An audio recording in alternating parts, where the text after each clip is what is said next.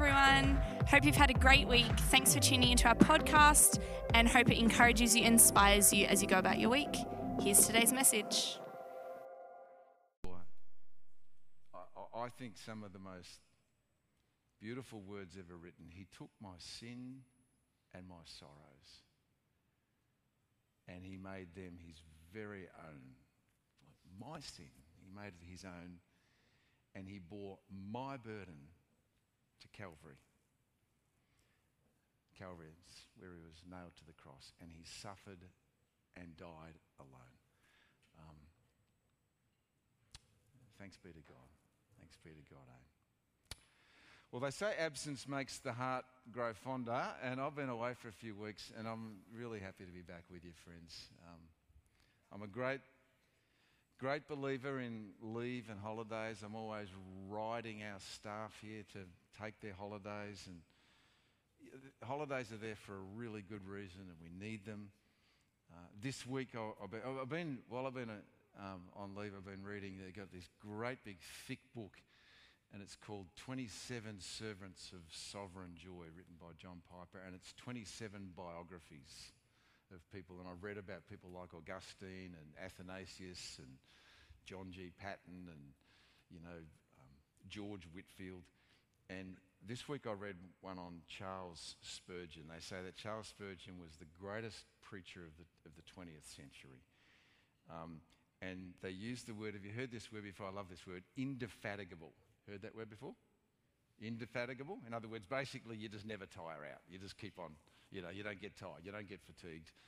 And so Charles Spurgeon, indefatigable pastor and preacher, and yet he also resolutely and passionately just urged preachers and pastors in his case to have good time off. So time off is important, but I still couldn't wait to get back here and see you guys today. So thank you for having me back. And look, I'm going to be a bit scarce the next few weeks.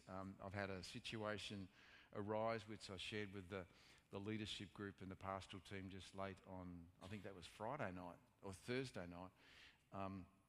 I've got a friend who's really critically ill and in danger and on the edge of death right at the moment. He's in Perth in hospital. And his wife texted me whatever day that was that with the leadership group and asked any chance that I could come across there and just spend some time with him. So I'm going to jump on a plane early tomorrow morning and go and do that. And it's not ideal timing in the sense that I'm just back, and then next week I've got to go to the Philippines.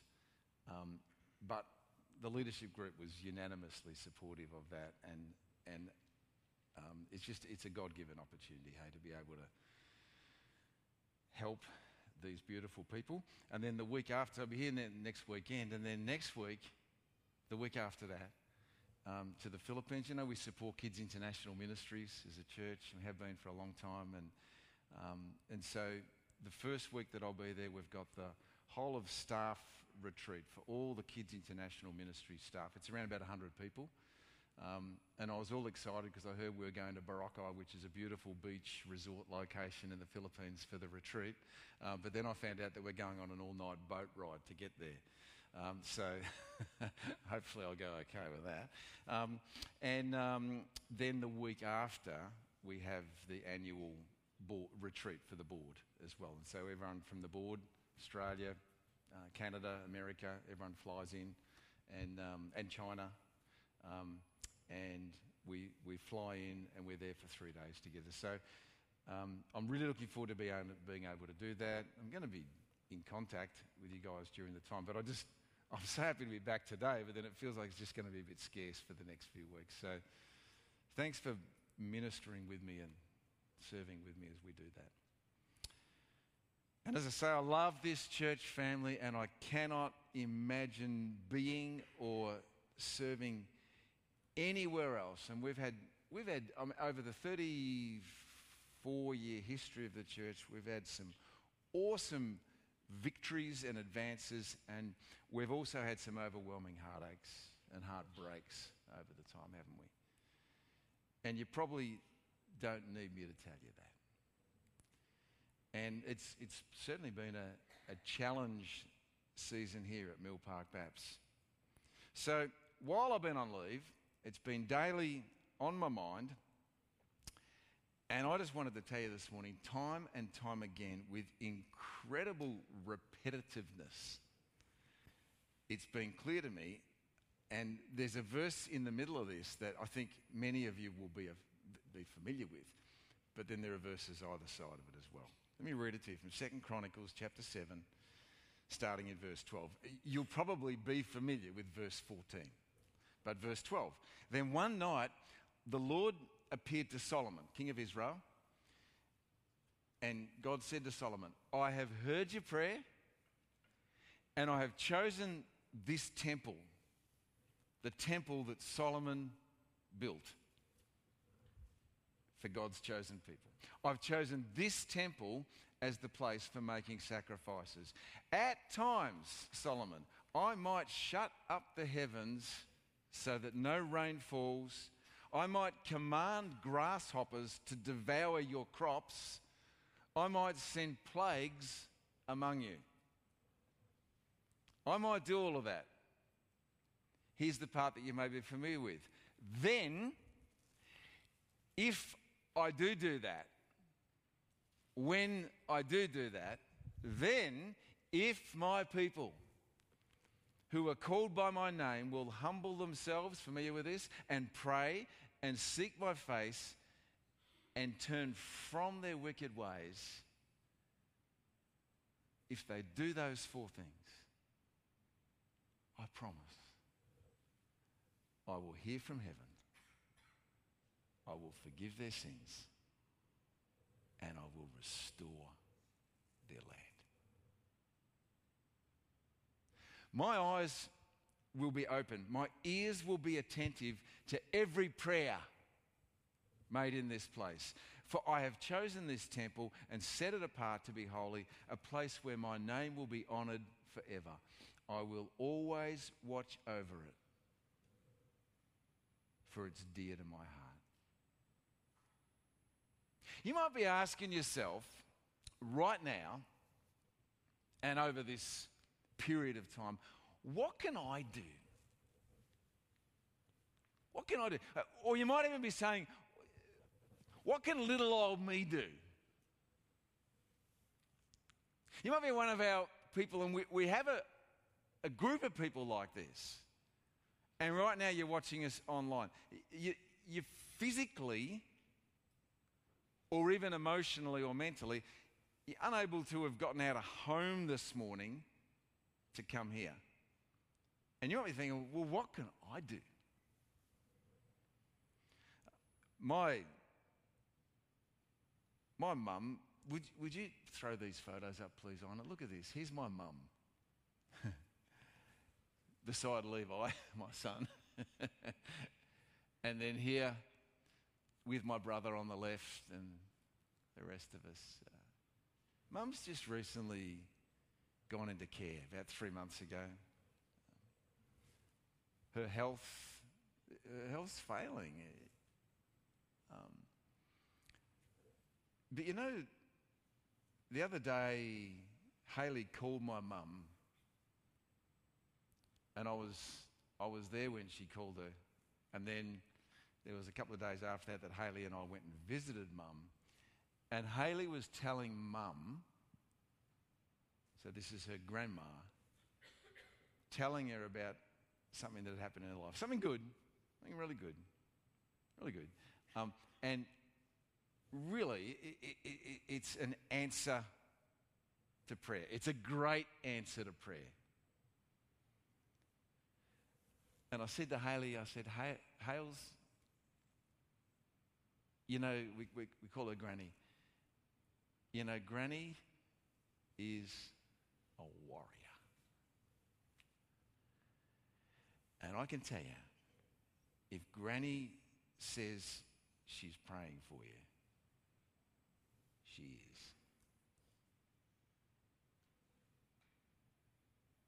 She is. So she's just, and in all senses of the word, look at her beside Levi, a little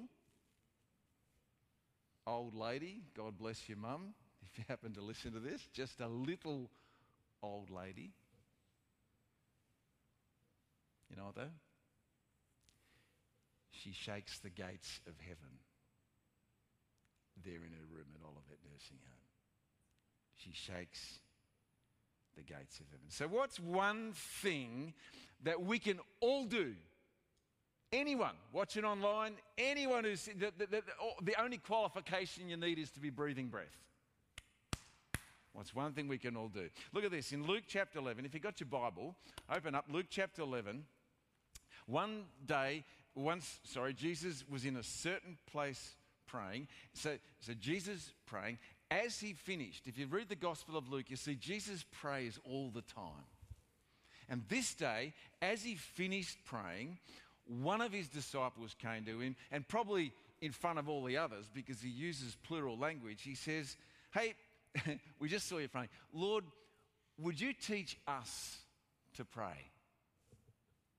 Just as John the Baptist, he means, taught his disciples. So Jesus prays, and his disciples are just like us, because they're wondering what they can do. Like, how can they make a difference? And they're people who know they should pray, but they feel guilty because they don't pray as much as they feel like they should. They wish they did pray. They're envious when they see Jesus pray, because they're like, I'd love to pray like that. But quite frankly, they're just struggling to make prayer work in their lives. And so they see him praying, they're inspired by it, and they ask him, "Hey, Jesus, could you possibly teach us to pray like you do?" And so Jesus then responds, and in the next few verses, he gives them a model prayer to pray.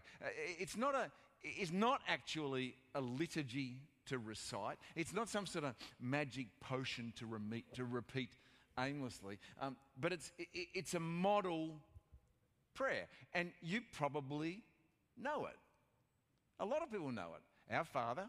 And then if we say it, there's a whole lot of different ways we say it. But if I say it now and I'm conducting a funeral, and especially if it's with an older crowd, we'll say, "Our Father, which art in heaven, hallowed be thy name." Say it with me. "Thy kingdom come, thy will be done, on earth as it is in heaven. Give us this day our daily bread. And lead us not into temptation, but deliver us from evil. For thine is the kingdom, and the power, and the glory, forever and ever. Amen." We were a bit scratchy on that, weren't we? It's because of the these and the thous. And really, what that model prayer means, our Father. So remind yourself at the start of this prayer, when you pray, remind yourself of who you're talking to. And remember the word there, our Father. Remind yourself that you're talking to a father, like Dad.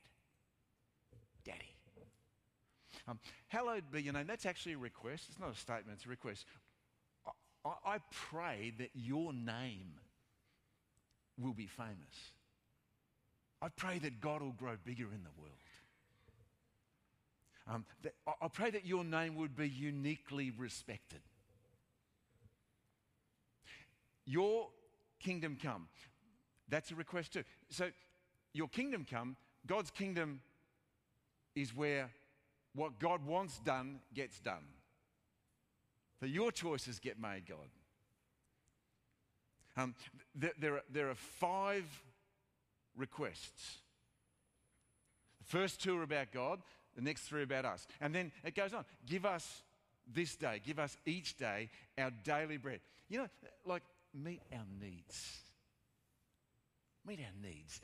And then forgive us our sins, for we also forgive our sins against us.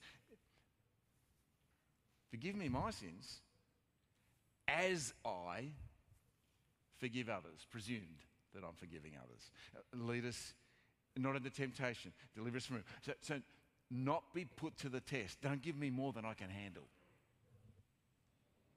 So Jesus then, if you look in your Bible, in Luke chapter 11, right at the start, he responds to the disciples' request. They say, "Hey, you're praying, we'd like to pray. Would you teach us to pray?" He says, "Okay, here's a model of how to pray."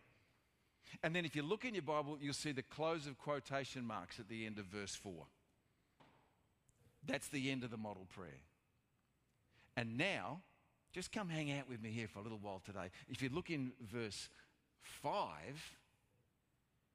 and if you're saying, what can I do? What can little old me do? What can every single one of us who's breathing breath do? Jesus tells them a story because he wants them to understand more about what they can do. And all you need is breath and consciousness. You need consciousness to do this too, because if you're unconscious and breathing, you may not be able to. Breath and consciousness. Look at this.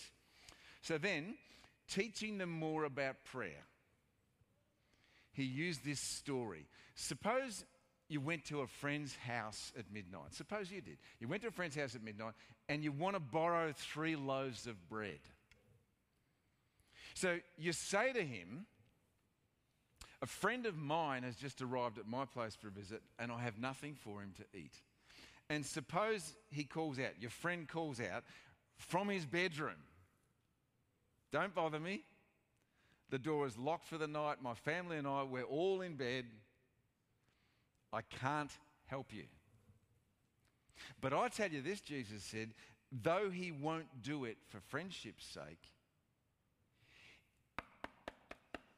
if you keep knocking long enough, he'll get up and he'll give you whatever you need because of your shameless persistence. And so, Jesus says, I tell you, keep on asking and you'll receive what you ask for. Keep on seeking and you'll find. Keep on knocking and the door will be open to you. For everyone who asks receives, everyone who seeks finds, and to everyone who knocks the door will be opened. You fathers, if your children ask you for a fish, would you give them a snake instead? Or if they ask you for an egg, do you give them a scorpion? Of course not.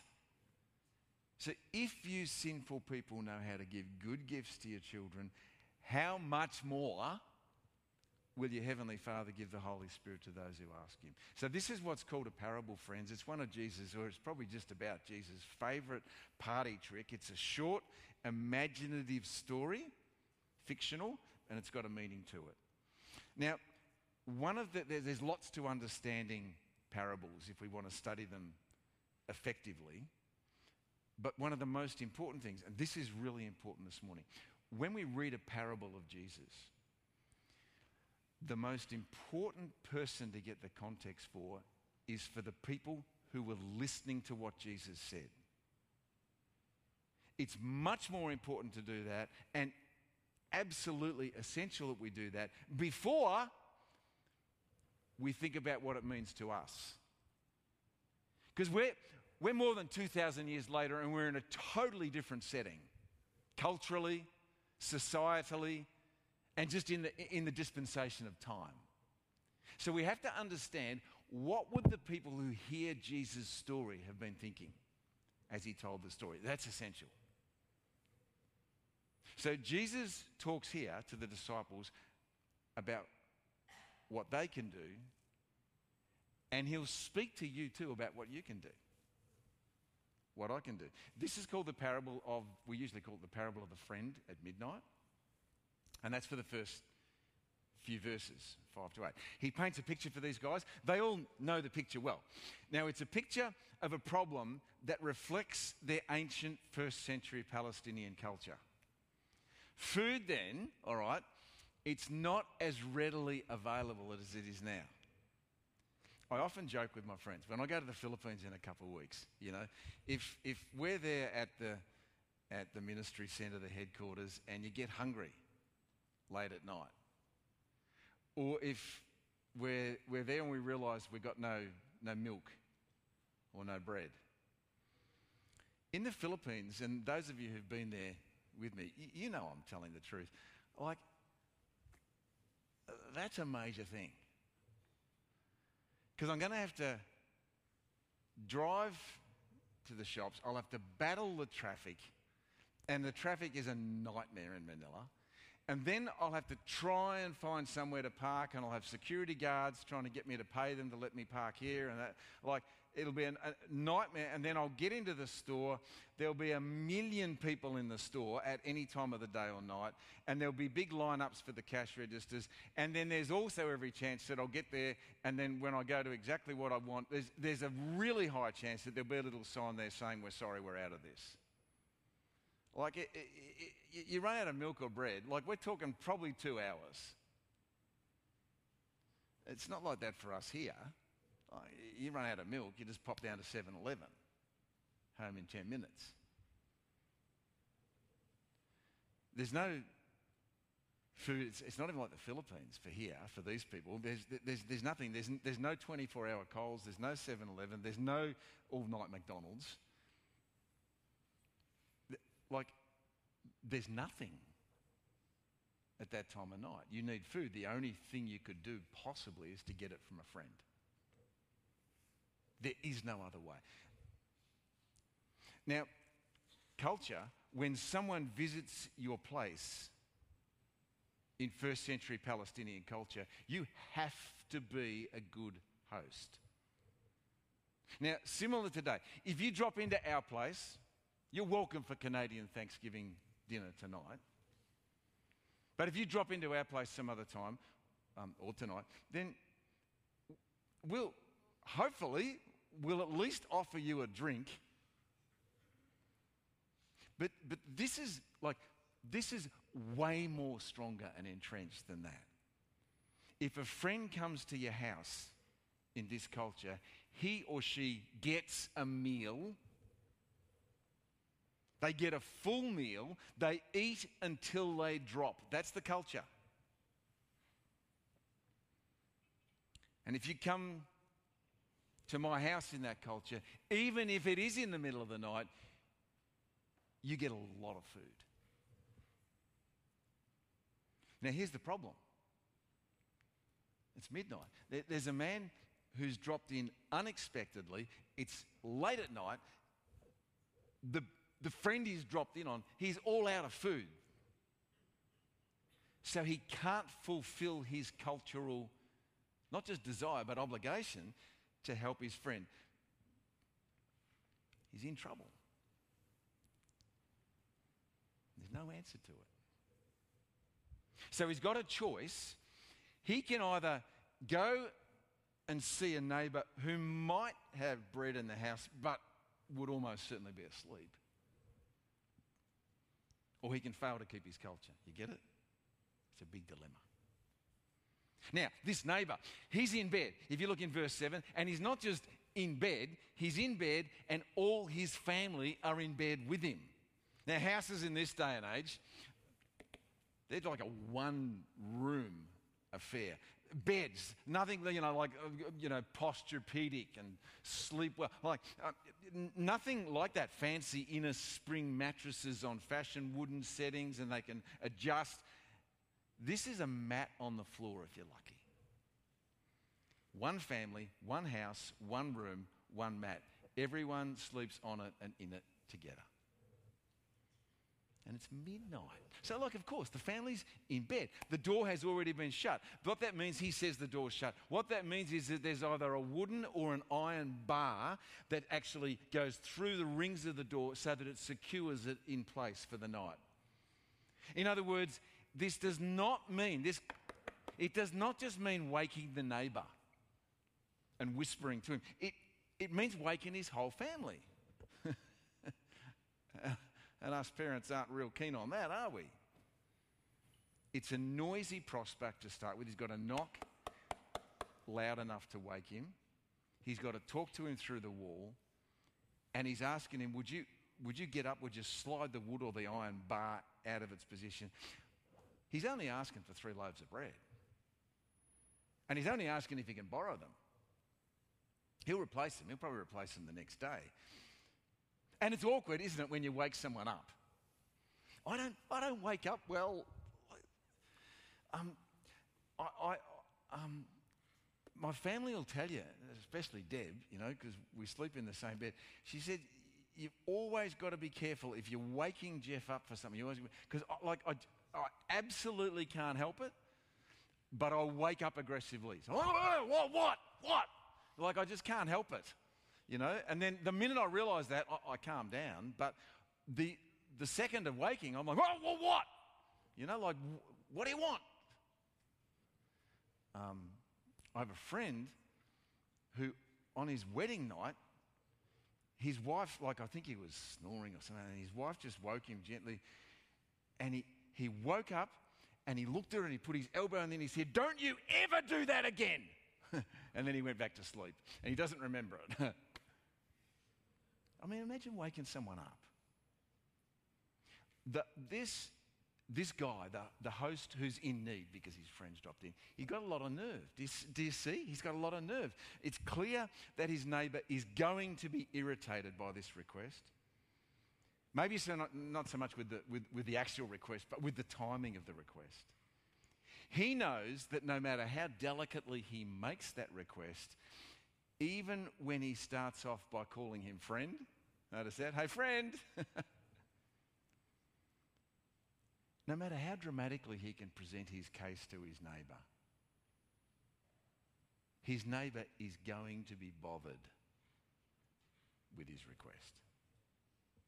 And he's right, because look at verse 7. He says, "Don't bother me." Better translation of the Greek language that it was written in would probably be something more like, "Hey, don't cause me trouble. Don't hassle me." And of course he can't help. He's got to put his family first. So do you see the question of the parable here? Because Jesus is telling the story. He says, suppose one of you has a friend. This story, when he asks it, is all about boldness and nerve. Jesus' question is like this. You guys heard the story. I just told you the story. You heard what this guy did. Now, which one of you, if you were in that situation, which one of you would have the boldness and the nerve to go wake up your neighbour and his family at midnight to ask him for bread? And look at the answers in verse 8. Jesus gives the conclusion, and if you look at it, the neighbour does end up getting up, presumably waking his whole family as he does so. He unbolts the door. He gives his friend, not just a bit, he gives him as much as he needs. Do you know why? Is it because he's a friend? It's not. Jesus says that. Is it because the host is in great need? It's not. Jesus says that. Is it because he's culturally obligated to help him? It's not. It's because of the man's boldness. The New Living Translation said it's because of his shameless persistence.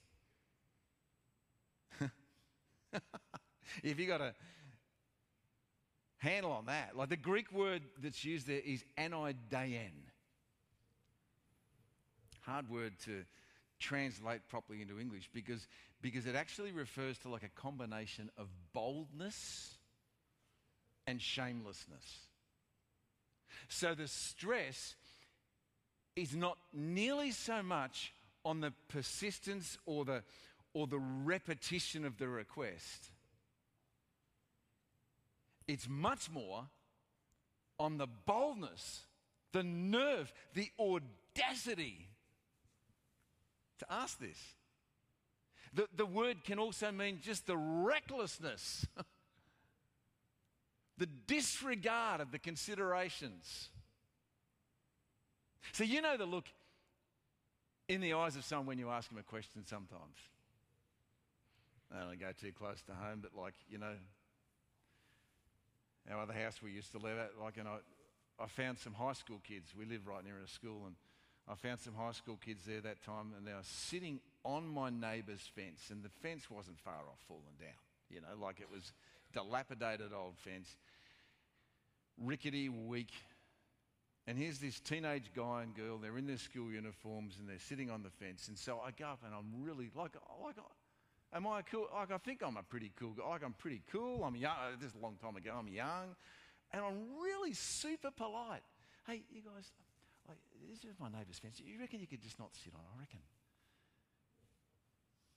Like, you'd think I'd asked them to just run a marathon now. Like, what an audacious question you just made of us. You're asking us to, like, it's just a normal request. You know what? This man who goes knocking on his friend's door, like, he's got gall. He's willing to go to great lengths. He's willing to embarrass himself. He's willing to suffer great rebuke. It's all so that he can just get some bread and be a good host to his guest. And no doubt you see the picture Jesus is building. He does this all the time in the Bible. It's called an a fortiori argument, which means we go from lesser to greater. In other words, it's a how much more argument. In other words, if a person would respond like that, how much more would a gracious, good God respond to people who have the nerve to make requests? The idea of the parable is not to try and work out who's who. Or like it's a sinful person, but like all Jesus is saying, you get the idea. It's like, say, he's just a person. And that's how he responds. So imagine if just a person responds like that. Imagine how God will respond. How much more? Lesser to greater. Huh. Would you have the nerve? Would you have the audacity? Would you feel like you could do something for our church? If you're visiting with us, if you're watching online, for your church? Would you be like my mum? Probably sitting in her room right now, who prays, who spends hours every day praying for people. She shakes the gates of heaven. Would you have the nerve? Would you have the audacity? Would you be afraid to ask? The meaning of all this, it's in the next few verses. It's asking as a son or a daughter would ask their dad. Look at Jesus' language. He says, so I say to you. That means he's actually deliberately applying the parable now. He's developing the response that should emerge from it. Don't forget, he's answering a question here, a request. They said, could you teach us to pray? And verse 9 then is fascinating because he gives 3 instructions. They're all in the Greek language what we call present tense imperatives. Imperative means it's a command. They're things that disciples of Jesus have to do because they're Jesus' instructions. And because they're in the present tense, it means, and here are the 3 instructions: ask continually. You don't just ask. You ask and you ask and you ask and you ask and you ask. You seek continually. You knock continually. Now, we don't like instructions too much in this day and age, do we? Someone telling us what to do. But I want to encourage you not even to see them that way, because remember, Jesus is answering their request. Would you teach us to pray? He's not beating these people up with some sort of onerous demands, and he doesn't want you going out of here today feeling all guilty because you don't pray as much as you think you should. He don't want that. He says, hey, if you want to learn to pray like this, here are the things you should do. See the difference?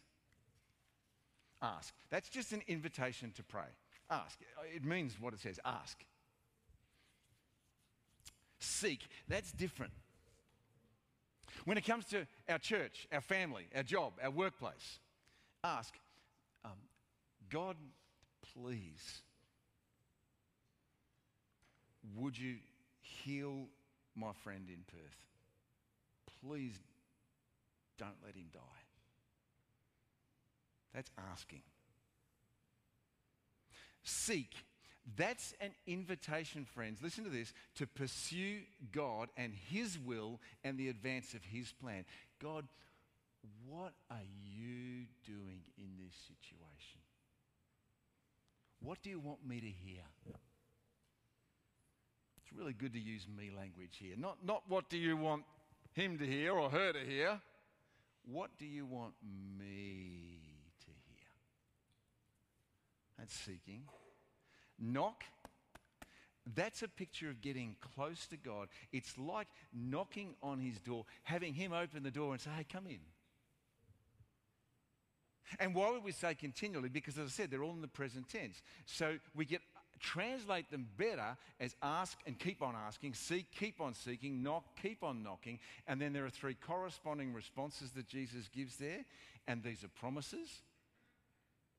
Every promise of God proves true. He backs them up every single time. He says, ask and it will be given to you. Seek and you will find. Knock and the door will be opened.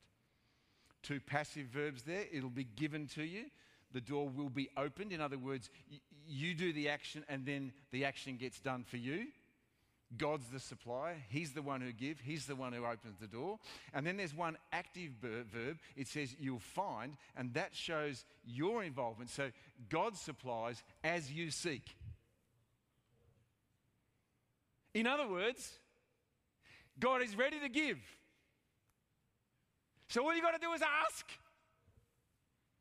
And because they're in the present tense, it actually also means that the results will be the same again and again and again and again and again and again and again. What can you do? He assures you of a response when you pray for your family, when you pray for this church, when you seek God for this church. What are you saying to us? What are you saying to me? Even if you are infirm, even if you're in your room in the nursing home, even if you're very unwell and you can't come here, even if you're lying on your deathbed, you can still ask and seek and knock. Assurance of a response, he says, for everyone asking receives, the one seeking finds. This is the literal translation of the Greek language, and to the one knocking it will be opened. Now somehow, we've just got to accept Jesus' words there as either true or not true. And in the meantime, if we keep on asking, if we keep on seeking, if we keep on knocking, and this is what I thought, man, God, you got something a bit more sophisticated for me while I'm on leave? Geoff, you guys at your church, you know what? You will pray your way out of this. You will pray your way out of this. You will not strategize your way out of it. You won't mediate your way out of it. You won't start some new fandangled awesome program and program your way out of it. You won't hire some new gun awesome pastor and pastor your way out of it. You pray your way out of it. You with me on that? You'll pray your way out of it. And Jesus just lets the rubber hit the road there, because, and this is important. I'll be quick because I'm going way too long, like I've been doing a lot lately, haven't I? Way too long, but I still want to it's important just to say this. Because what he says there, hey, you fathers, and it's in a patriarchal culture, so it's just as relevant to say you fathers, you mothers, you parents, all right? If your kid, and put it into our language, so if I go home now, my kids are older, especially younger kids, they say, Dad, can we please have fish and chips for dinner tonight? Please, fish and chips. Is there any parent here who would say, sure, son, here's a tiger snake. Here, throw it to. Would anyone do that? Or like, hey, Dad, can we please have scrambled eggs for breakfast this morning? Sure. He's a scorpion. Put your hands out. There's your scorpion. Does anyone know any parent who would do that? I know, 12 years as a cop, 4 years in the homicide squad, I know that we have some depraved parents in our world. But generally speaking, much more often than not, does anyone know a parent that would be like that? But the thing is that Jesus doesn't say, which, you parents, if your son asks you for fish and chips, you'll always give him fish and chips, won't you? And he doesn't say if your son asks you for, or your daughter asks you for scrambled eggs, you'll give them scrambled eggs every time. Because I don't know about you, but when my kids were little, if I ever ran by them what they wanted to eat, it was a pretty short list. Well, I mean, we wanted French fries and Coke, and we wanted yogurt and cheese and ice cream. Now, does that mean that I always actually give to my kids exactly what they're asking for? Well, clearly not. Because they need more than just that. So I don't give things that are not good for them, and I don't even just give too much of one thing either. So everyone knows the truth of what's been said there. Jesus says, you know what? You got the boldness and the audacity and the nerve to ask and to keep on asking, to seek and to keep on seeking, to knock and to keep on knocking. It doesn't matter who you are. It doesn't matter where you came from. It doesn't matter what you did. It doesn't matter what you're wearing. It doesn't matter how much cash you got. It doesn't matter what you do. It doesn't matter who you are. If you've got the boldness and the nerve and the audacity, wherever you are, however limited you are, regardless, not unimportant, but regardless of how you feel, and you ask and you seek and you knock, you are guaranteed